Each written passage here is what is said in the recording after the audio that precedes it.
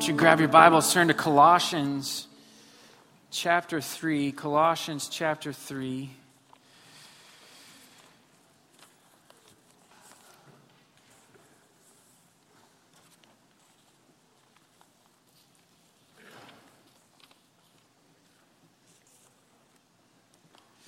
We've been making our way through Colossians, and I don't know whether you will be sad or relieved to know we're going to take a little break. So this will be the last week of Colossians for a while, and then sometime later we'll jump back into it so we can finish it. But I have had about all of Colossians that I can handle, and so we're going to take a break and just explore some different things in the Word of God, some different topics that are relevant, some different passages of Scripture. So I think it will be really, really good. Colossians chapter 3, verse 1. If then you have been raised with Christ, seek the things that are above, where Christ is, seated at the right hand of God.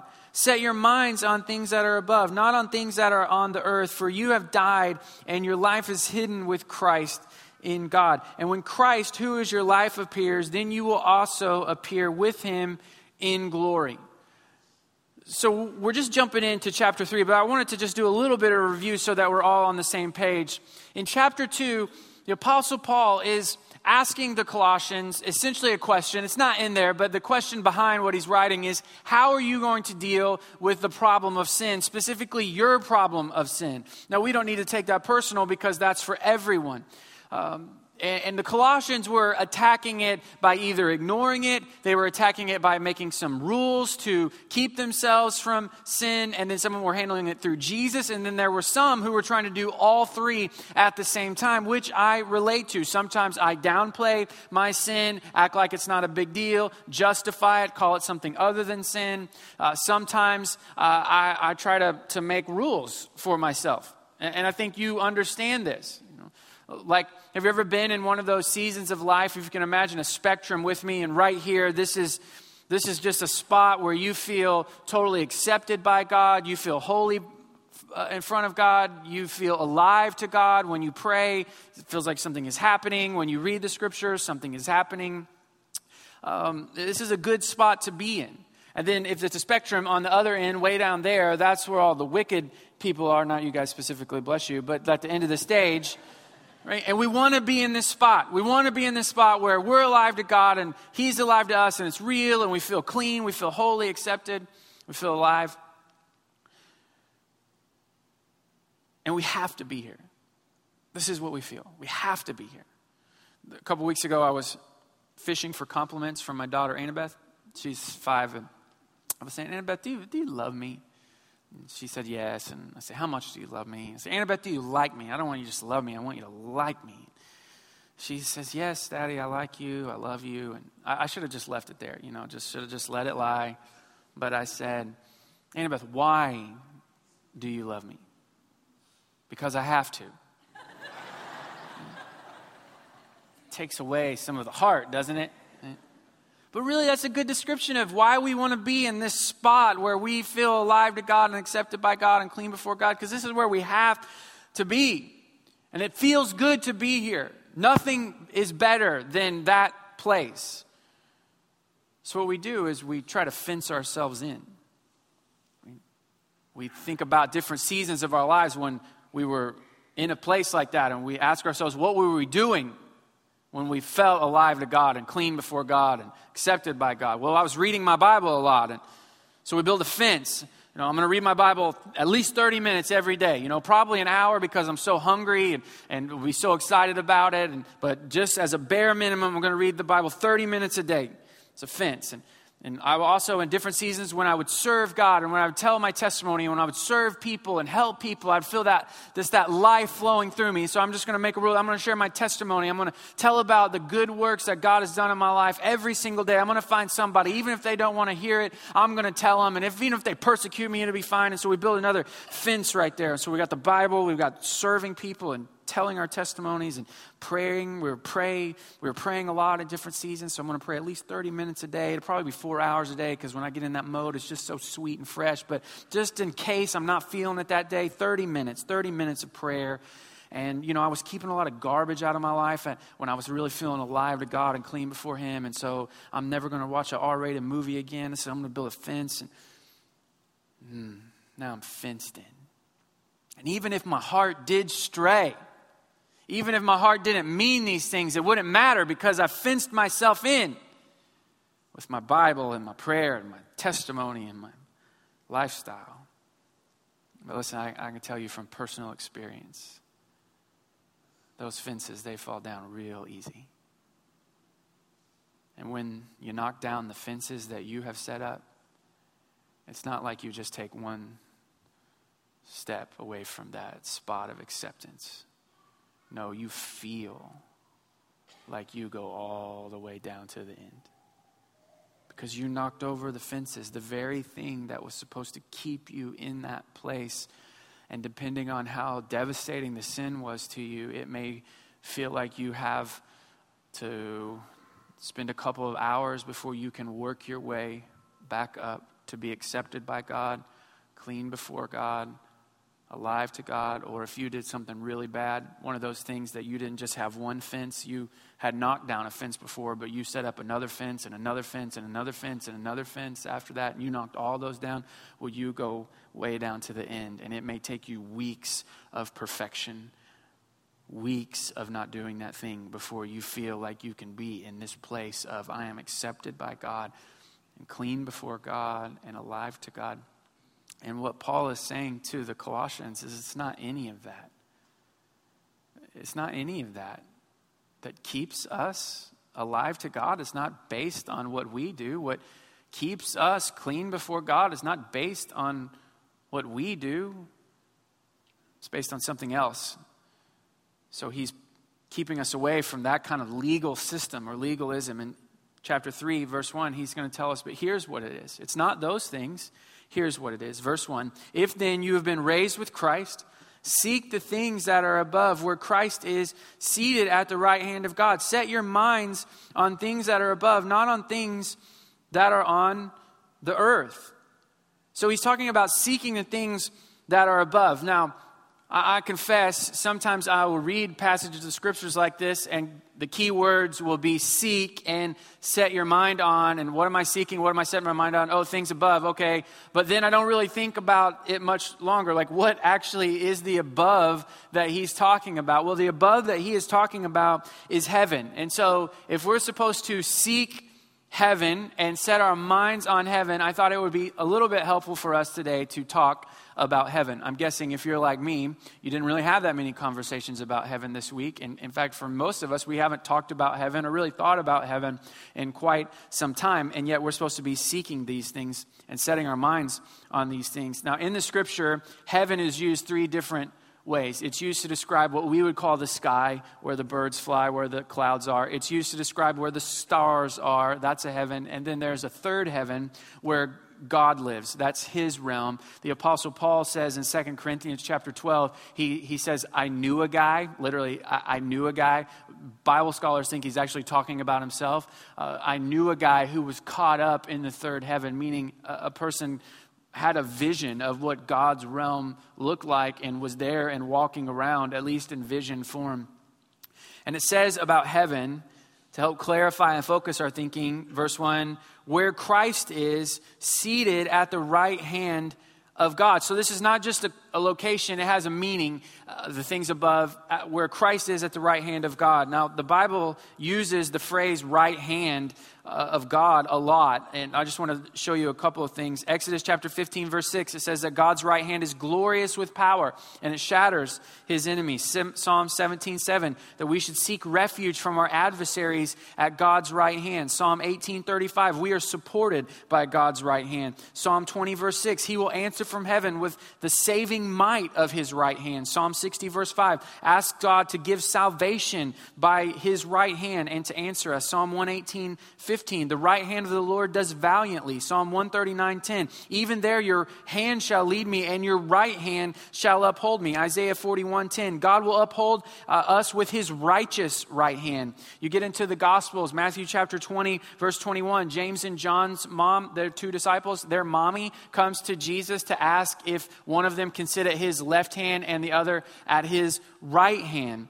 Matthew chapter 26, verse 64, Jesus said, "From now on you will see the Son of Man seated at the right hand of power and coming on the clouds." Romans chapter 8, verse 34, Jesus is at the right hand of God and right now interceding for you. Ephesians chapter 1, verse 20 says that he worked in Christ when he raised him from the dead and seated him at his right hand in the heavenly places. 1 Peter chapter 3, verse 22, speaking of Jesus, who has gone into heaven and is at the right hand of God with angels, authorities, and powers having been subjected to him. So this right hand, it has a meaning. It's not just a location. It represents God's righteousness and salvation. And it says that Jesus is seated there right now.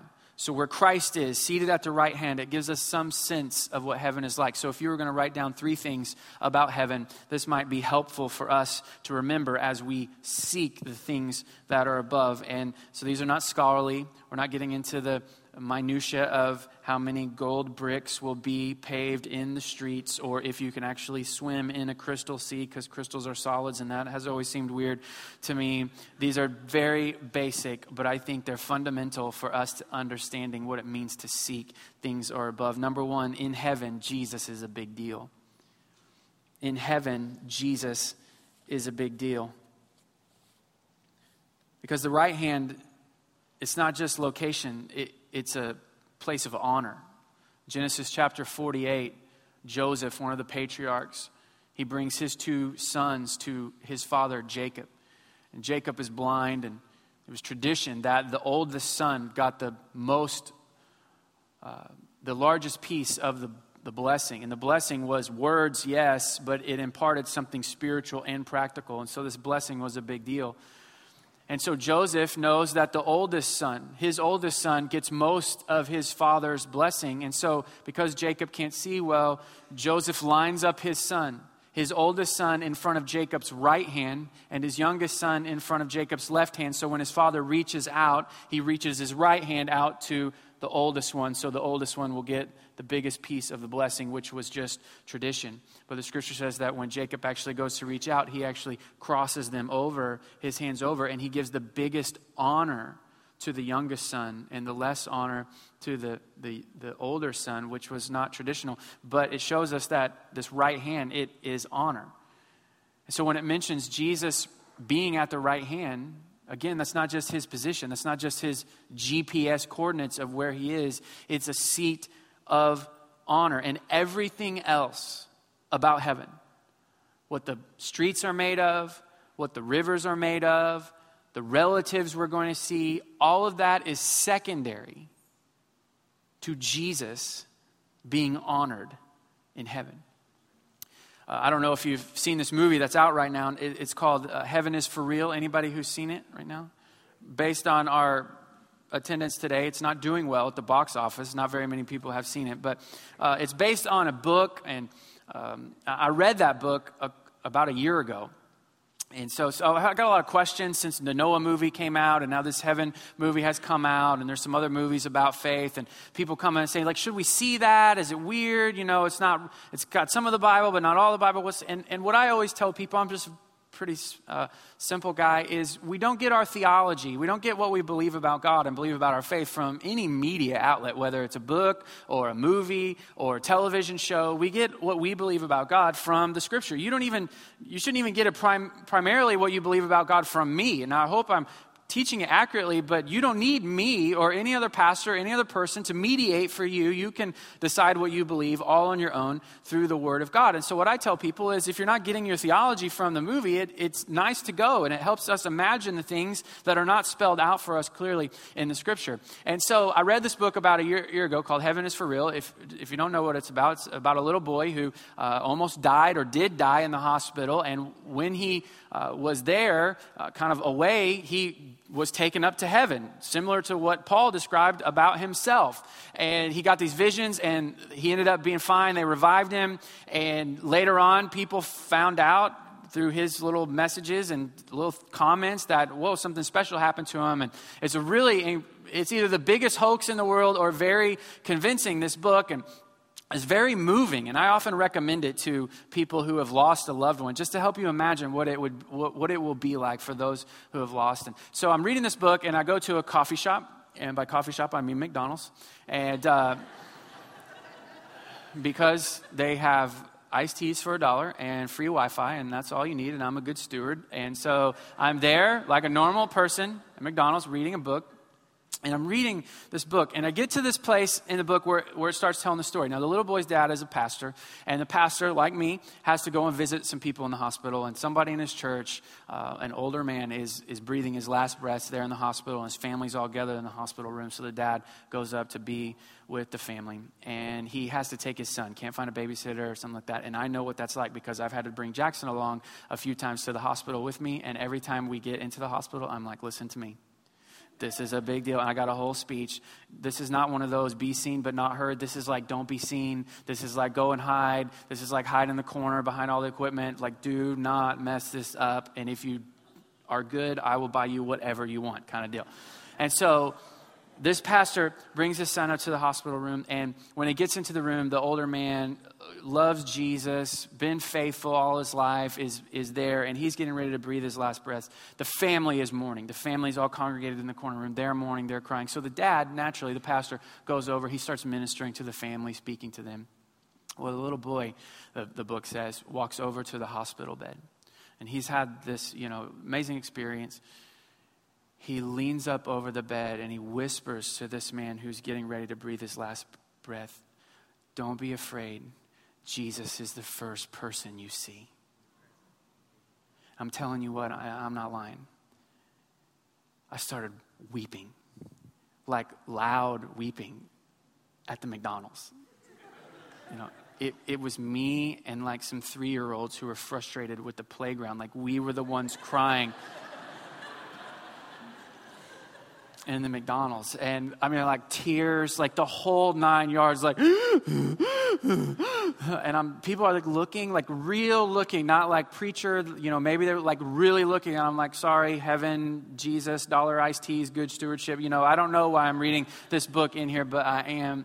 And again, we don't get our theology from any person's vision. So whether or not Jesus is the first face you see or what happens in the immediate aftermath, I have no idea. But what I do know is that he will be the only face that you want to see.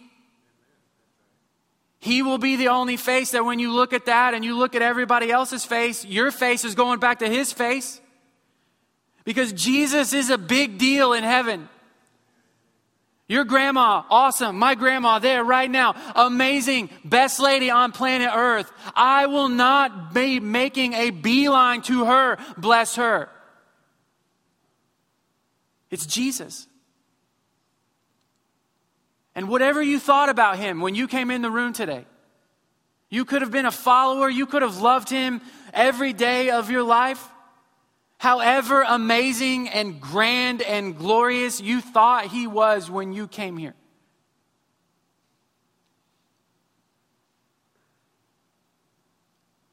It's that times eternity. He is beyond our wildest imagination and expectation. I think Paul understood this because in Philippians chapter 1, he's having this argument with himself because he's being persecuted all the time. He's almost lost his life. He's been stoned before. And he's like, honestly, I don't know what I would rather happen. I don't know if I would rather die at the hands of these persecutors or stick around and fulfill my ministry. Because if I stick around and I fulfill my ministry, that's good for you. And I like that. But man, to depart and be with Christ is far better. And then he says these amazing words in verse 21. For me to live is Christ and to die is gain. And he says that not because dying is good. It's not. And if you've brushed up against death recently, you know it's not. But he says dying is gain because whatever loss death is, Jesus' gain swallows all that up. I want you to turn really quickly to Revelation chapter 21.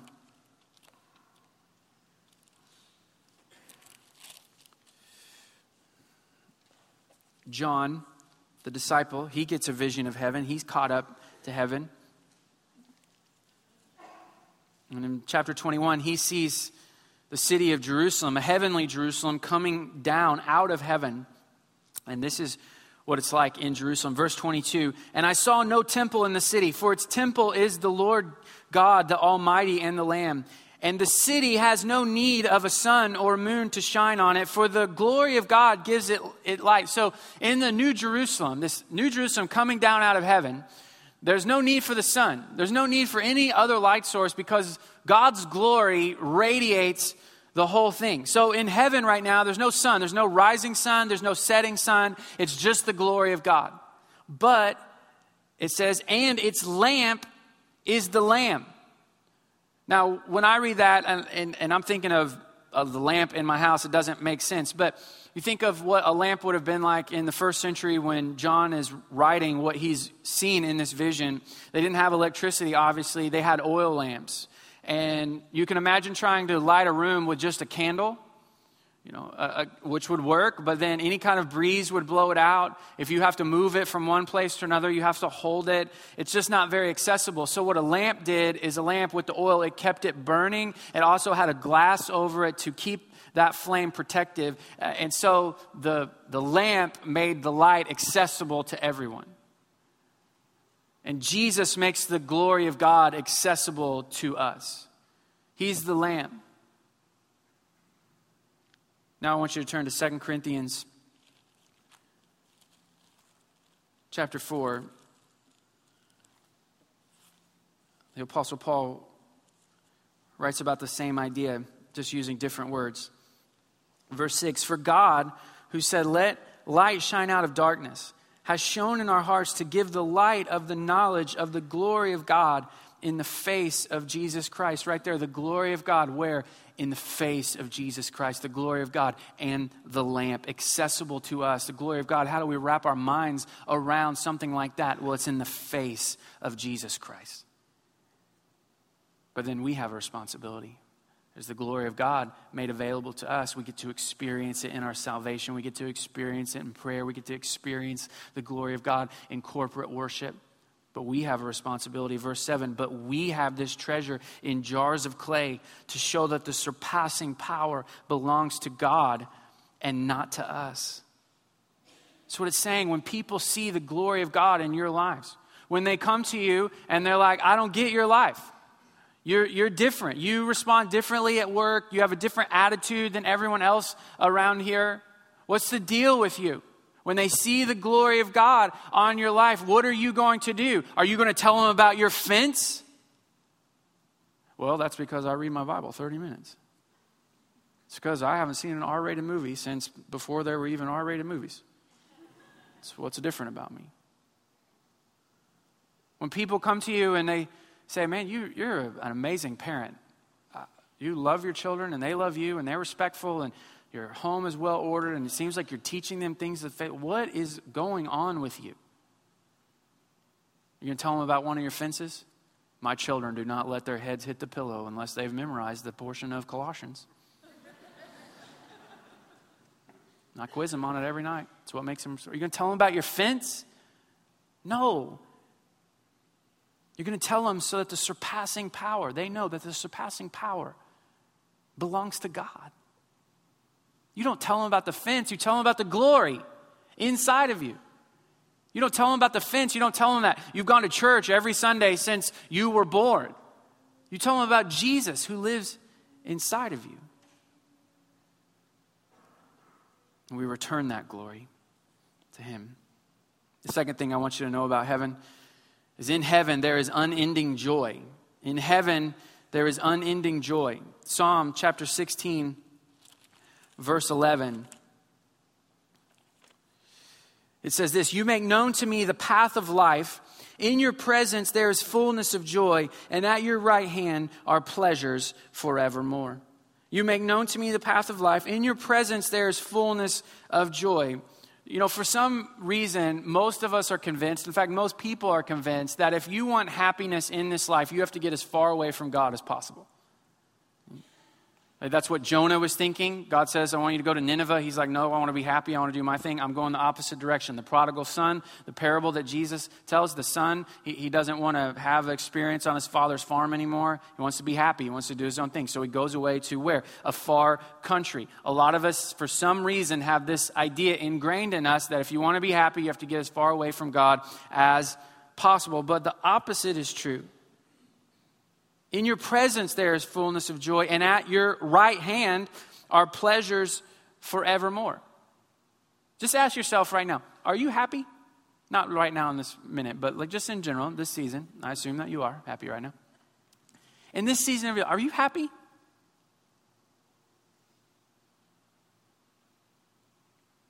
Some of us would be like, no, I'm not happy. I'm stressed out to the max. I'm like 90% anxiety. And anytime that 10% starts building up in me, I can feel it. And I feel like if I get to 100% anxiety, I'm going to lose my mind and I'm going to leave the edge of rationality.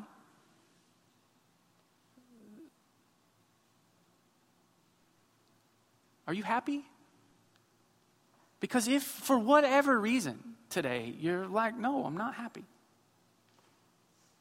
seek the presence of God. Where else can you get this promise? Fullness of joy and pleasures forevermore. You're like, well, I get it, I hear it, but that cannot be true for me. You don't know what's happened to me. If you knew my story, then you know that this would not work. I get it. I don't know your story. And maybe your story is awful, but I know David's story. And if you glance back up to verse 1, you can see that David, King David, he's the one who wrote this psalm. He's the one who said that in God's presence there was fullness of joy. He was resented by his brothers. He was misunderstood by his bosses. He experienced the death of a child. His daughter was assaulted. He made some serious sinful mistakes. He temporarily lost his kingdom to his own son. And he said that at God's right hand there are pleasures forevermore. In heaven, it's a place of unending joy. Most of us are under the assumption that heaven will be the world's longest church service. I mean, you start getting restless after about an hour and 15 minutes of being here. I pick up on that, by the way. So the thought for us of like doing this, let's do it again. Let's do it again. Let's do it again. You need to be having a really, really, really, really good day to be like, went to church this morning, I want to go back tonight. So the thought of heaven is hard for us to wrap our minds around. But it will be the happiest and the most content and the most satisfied you've ever been.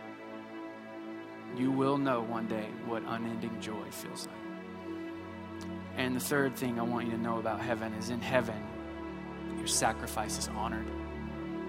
In heaven, your sacrifice is honored.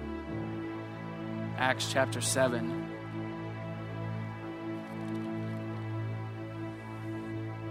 Tells the story of Stephen. In all of the New Testament, whenever it talks about Jesus being at the right hand, if it ever says what he's doing there, he's always seated. We read some of those scriptures earlier. He said, from now on, you will see the Son of Man seated at the right hand of power and coming on the clouds. Ephesians chapter 1. That he worked in Christ when he raised him from the dead and seated him at his right hand in the heavenly places. Over and over again in the New Testament, it talks about Christ being seated at the right hand. Stephen, Acts chapter 7, is an amazing man. When he talks about Jesus, nobody can refute him. But that doesn't mean that people are not angry.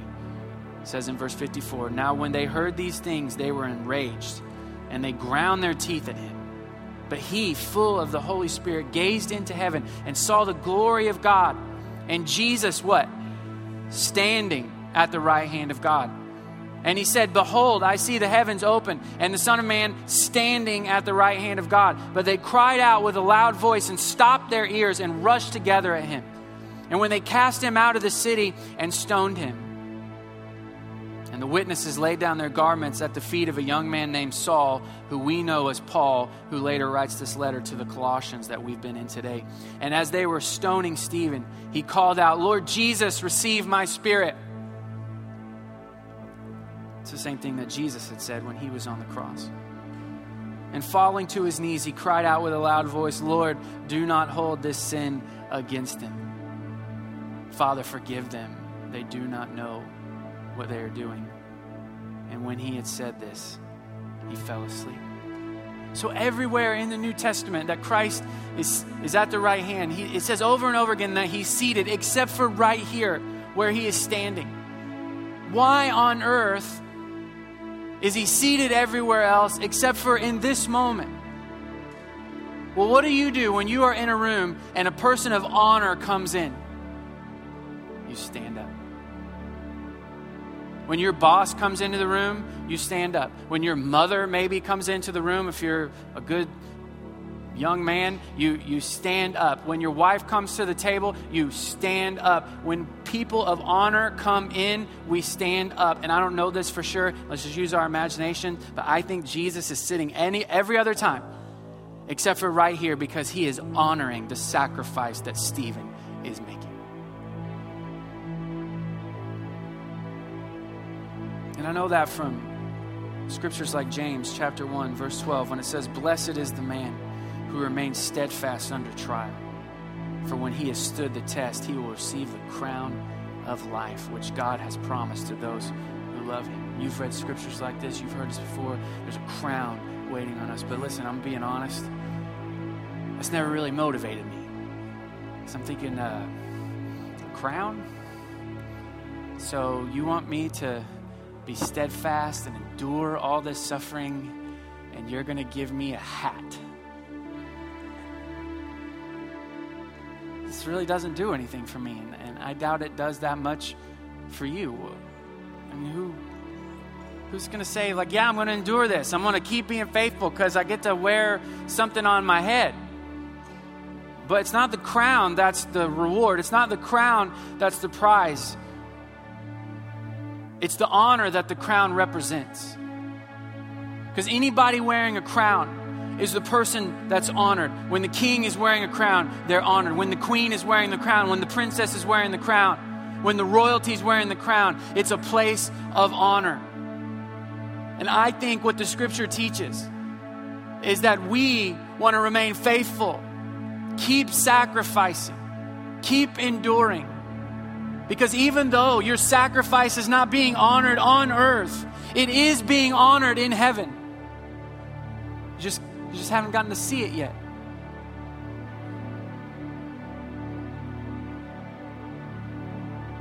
What's your sacrifice? You may be single and you look around and you want to be married, and it seems like everybody your age is married and they're on their way to kids, and you're just like, it's not happening for me, and you're living in this hookup culture, and you're trying to resist that because you are a follower of Jesus. And honestly, your singleness is a sacrifice. I want you to know it's not being overlooked. It is noticed and it is being honored.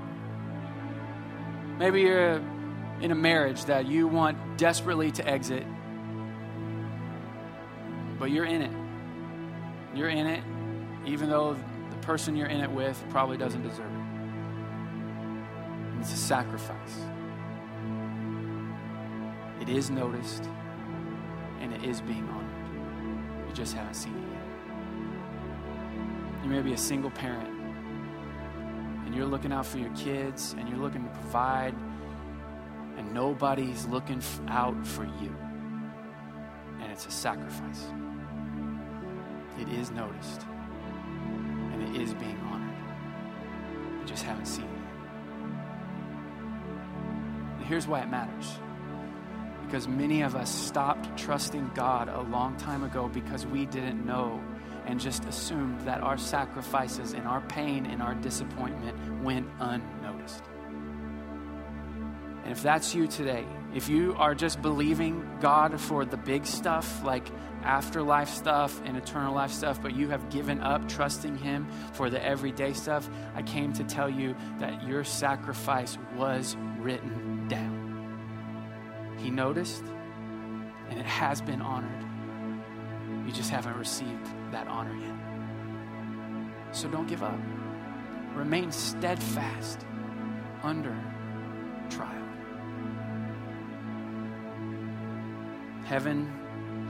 In heaven, Jesus is a big deal.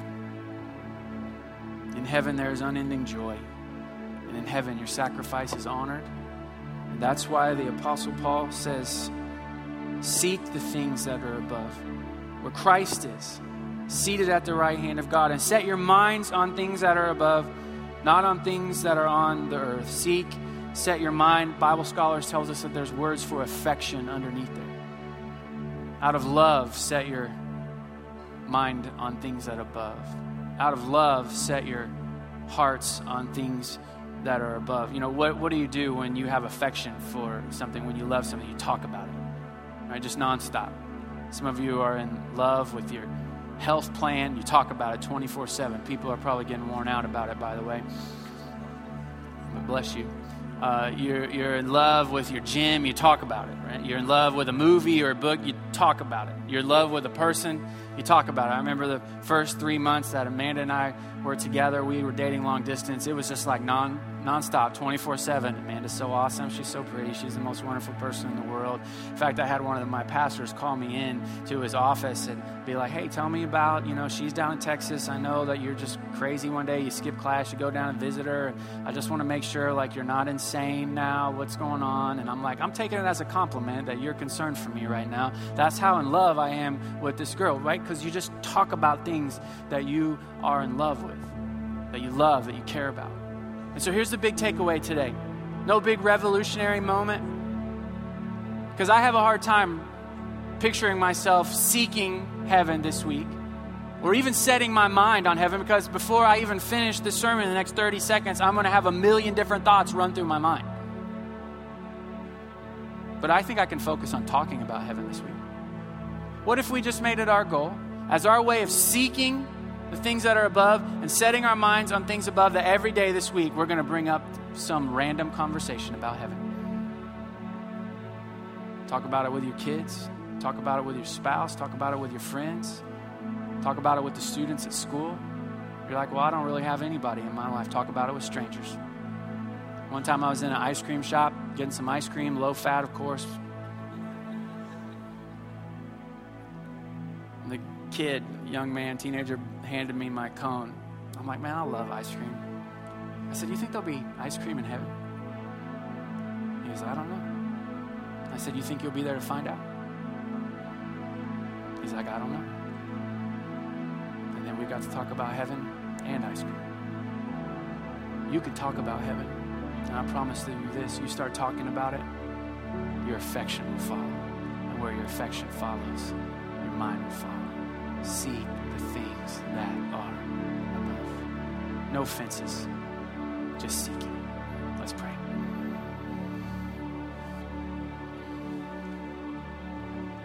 Jesus, thank you for being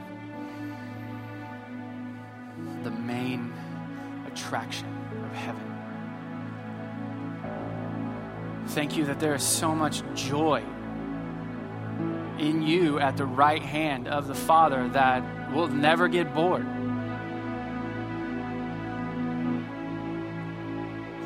So recapture our imagination about what is to come for us and what is real to us and where our citizenship lies. So deliver us to heavenly things and rescue us from our attention being solely on earthly things. We want to seek and set our minds on you. In Jesus' name, amen. Why don't you stand up?